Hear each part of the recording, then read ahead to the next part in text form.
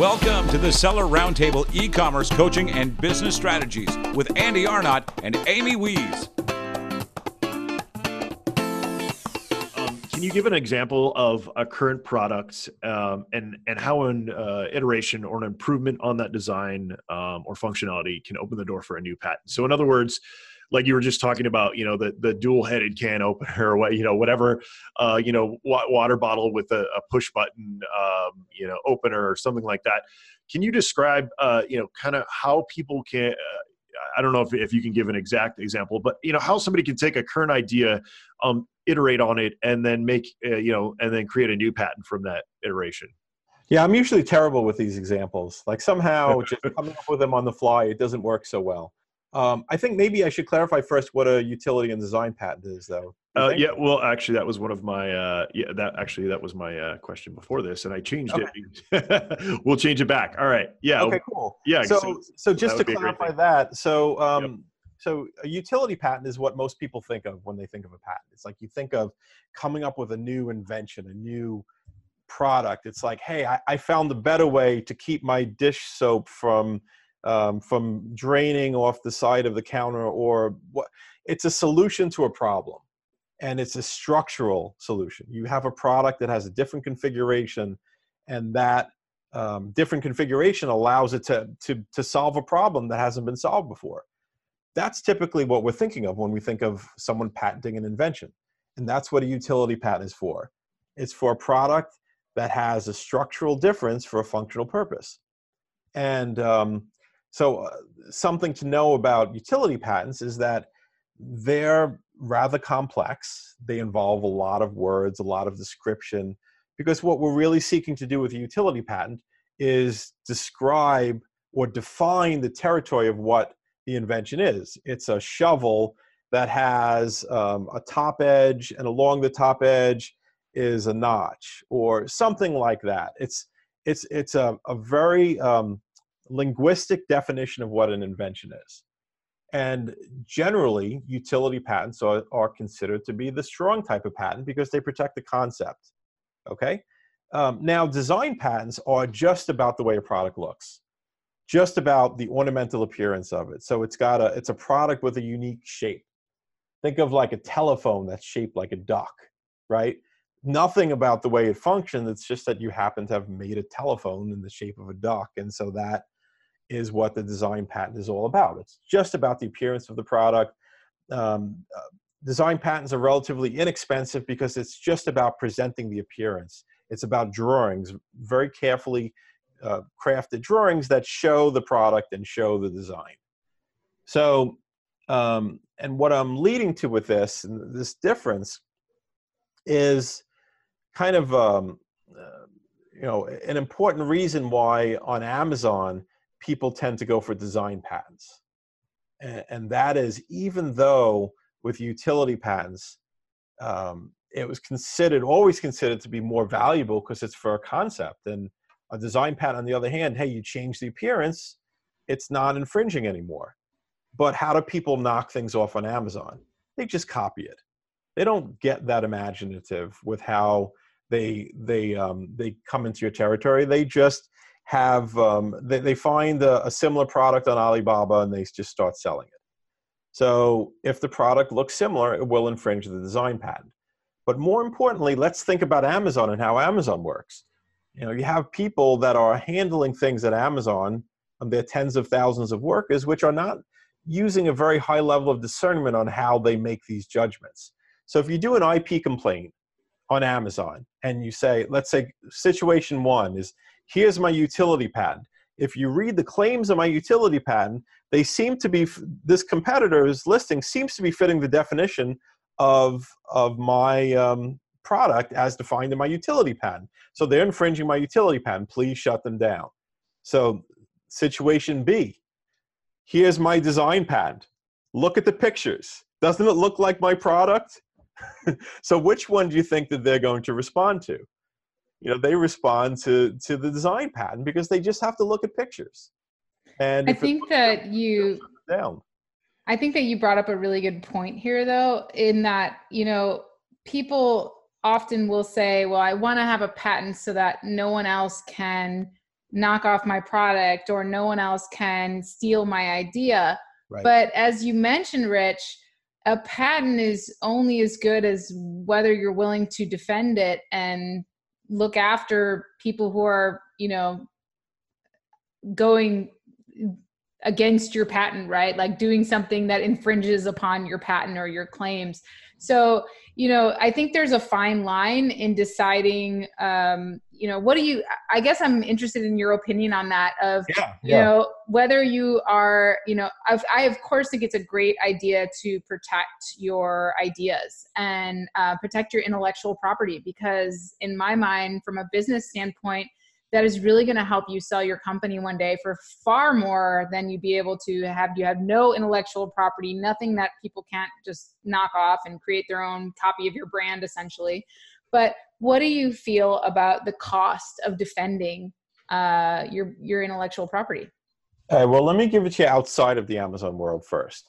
So outside of the Amazon world, what I've always felt, and I'm not a litigator. I've always been involved in prosecution, helping people get patents.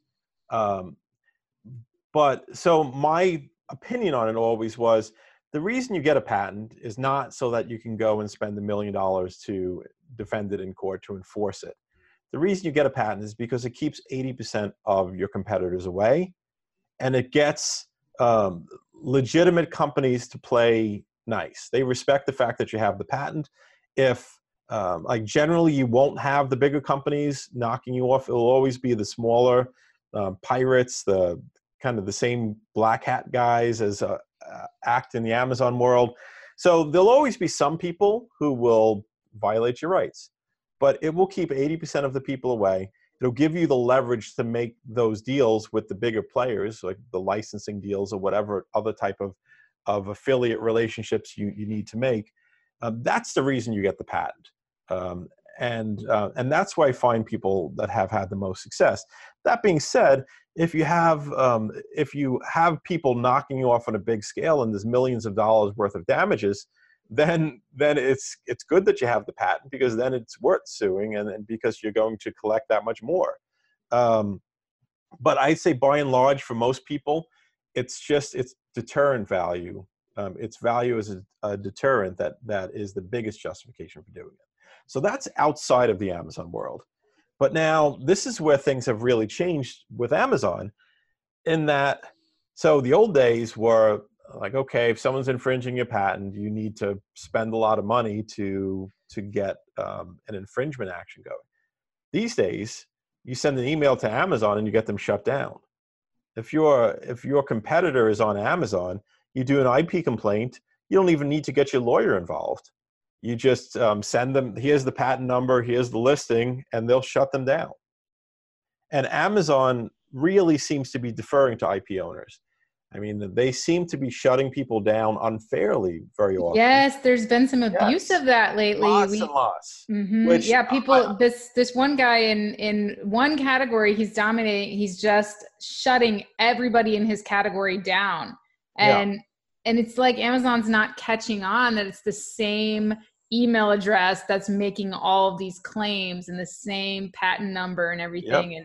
Well, here's the thing: is Amazon has been deferring to IP owners. You're an IP owner. They're basically giving you the benefit of the doubt, and so they're in many cases unfairly shutting people down and say the design. Here's my design patent, and if it was in a court of law, it wouldn't be considered infringement. But Amazon is still shutting them down. I'm dealing with that all the time. But I think the takeaway is, it pays to be the IP owner. It pays to be the guy with the Amazon. It pays to be the guy with the design patent, because they seem to be taking your side if you do. So a good reason to get patents these days is to be the one who has the patent, rather than the one who's looking down the barrel at someone else's patent. Yeah, absolutely. True. So Rich, real quick, can you give me, going back to my previous question, can you give me an example of a product, an iteration on a product that would be patentable and one that would not be, if you can do that? I hate to put you on the spot. No, absolutely. So now that we've clarified what the difference between utility and design patents. So if you're iterating on a product and you give it a different appearance, you change it significantly, then it's a good candidate for a design patent.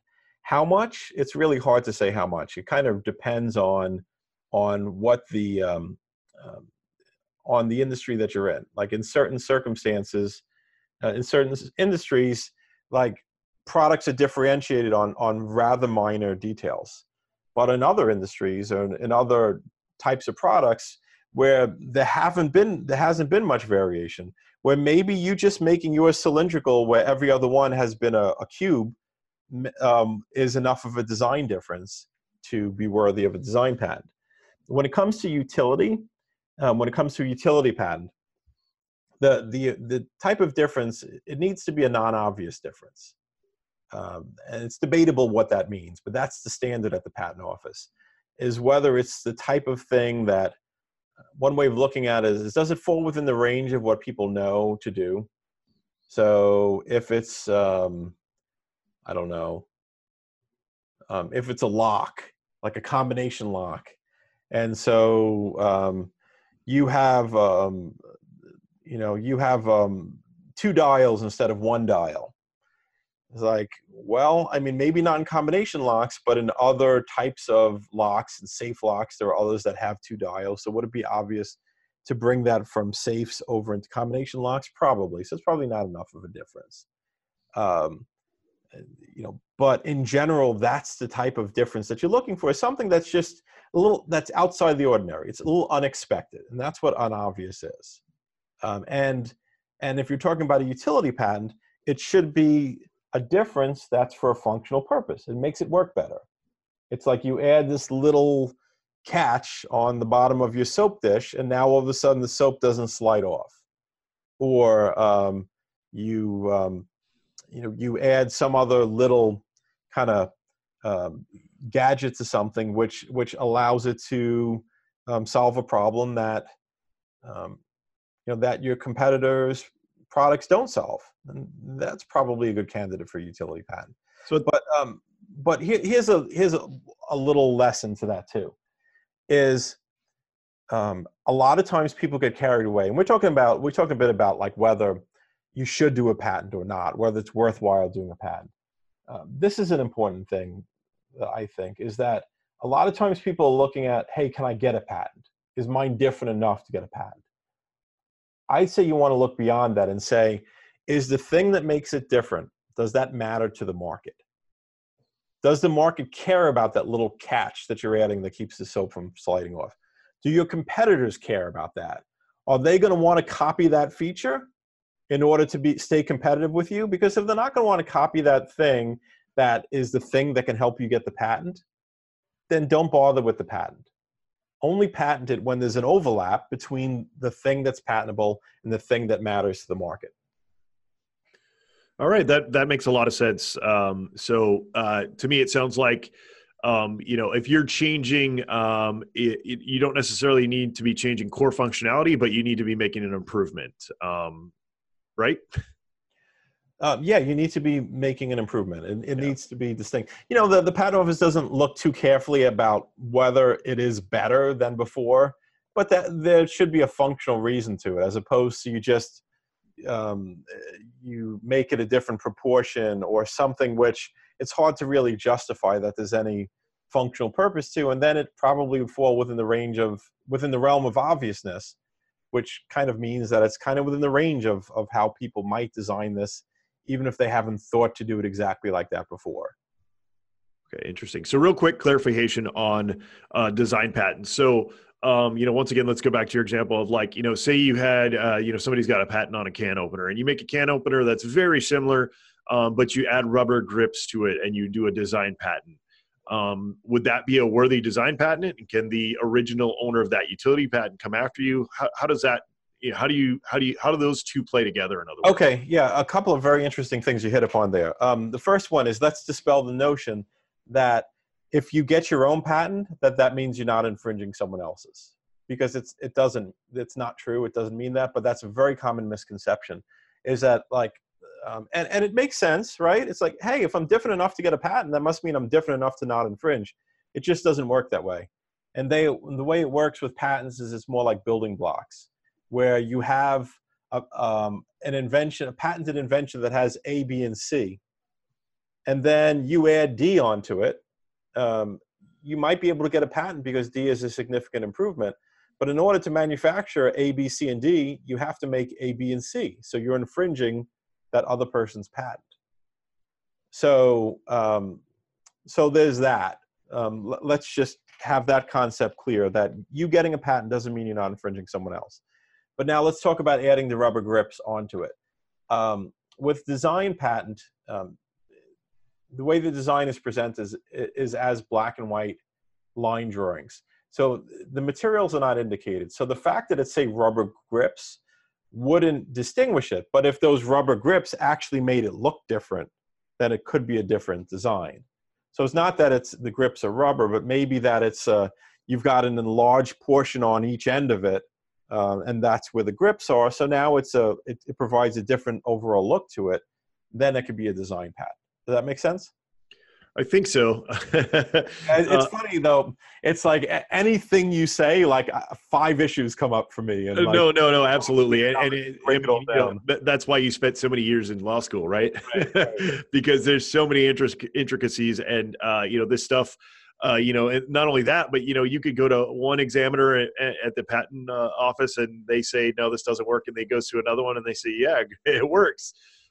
Being an ex-federal government employee, I know exactly how that all plays out. Right, exactly. So let's shift. You have to work the system. Yeah, absolutely. Work the system to your advantage. Absolutely. Let's shift really quickly into more of the trademark world, because that's also pretty important for Amazon sellers.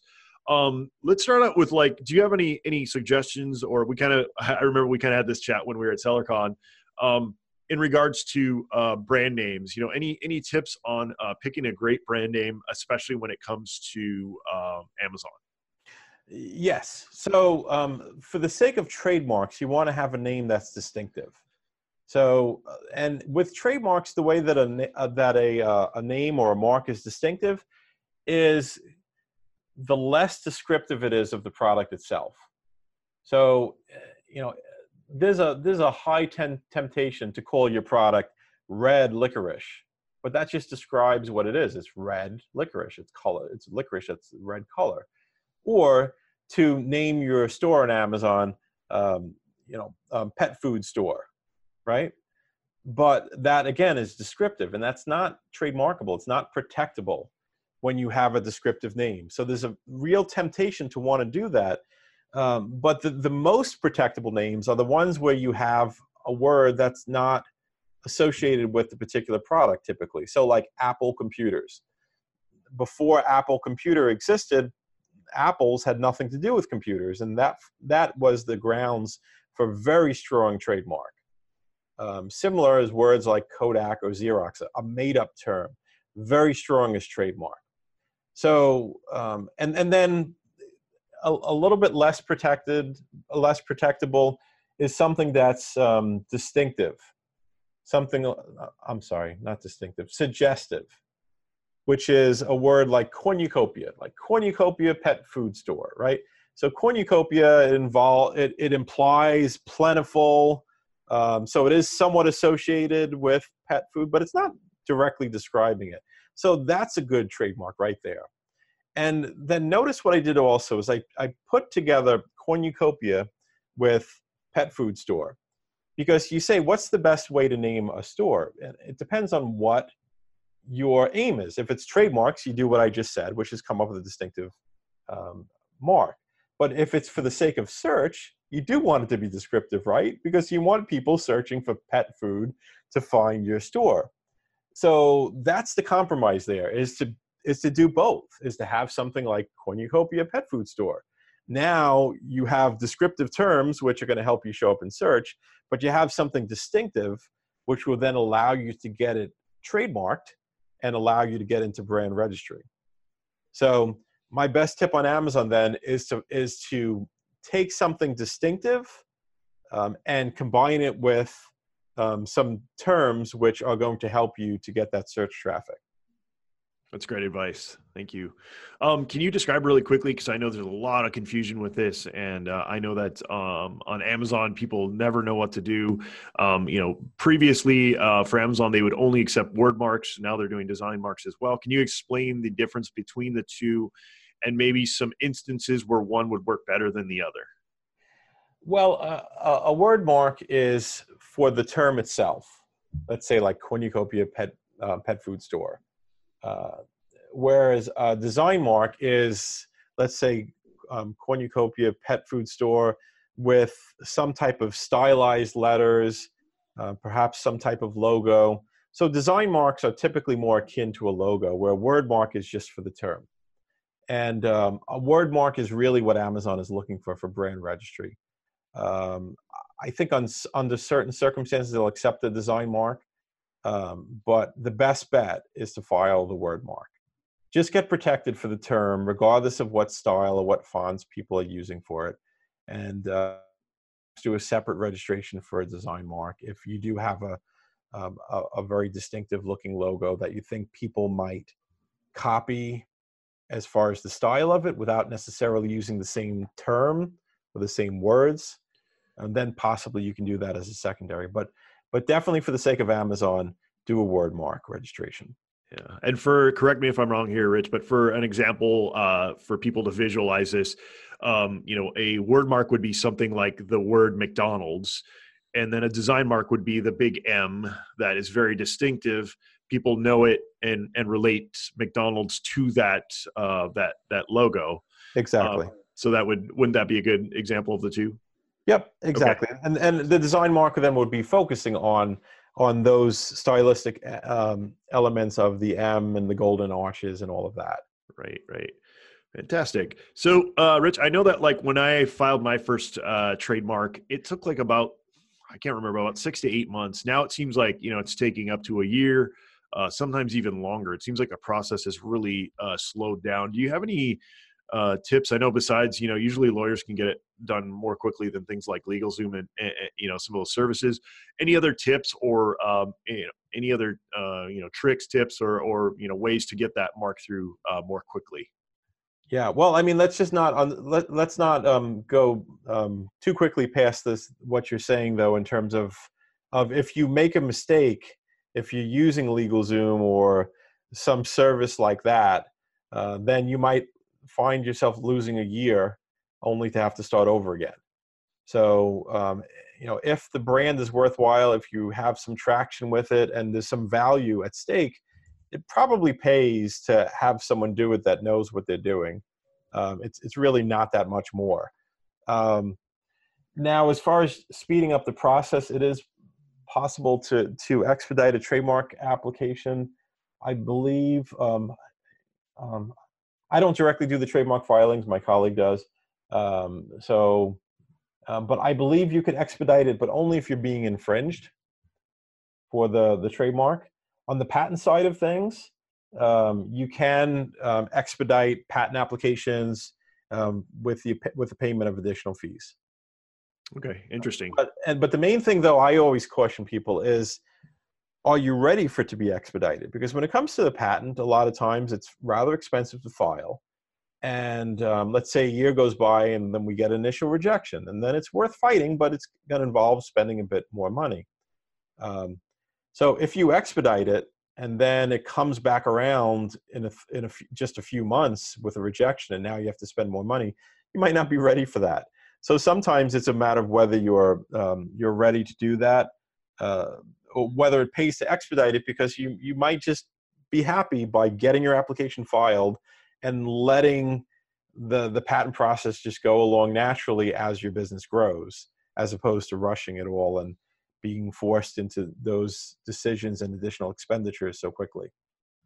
Awesome. That's good advice.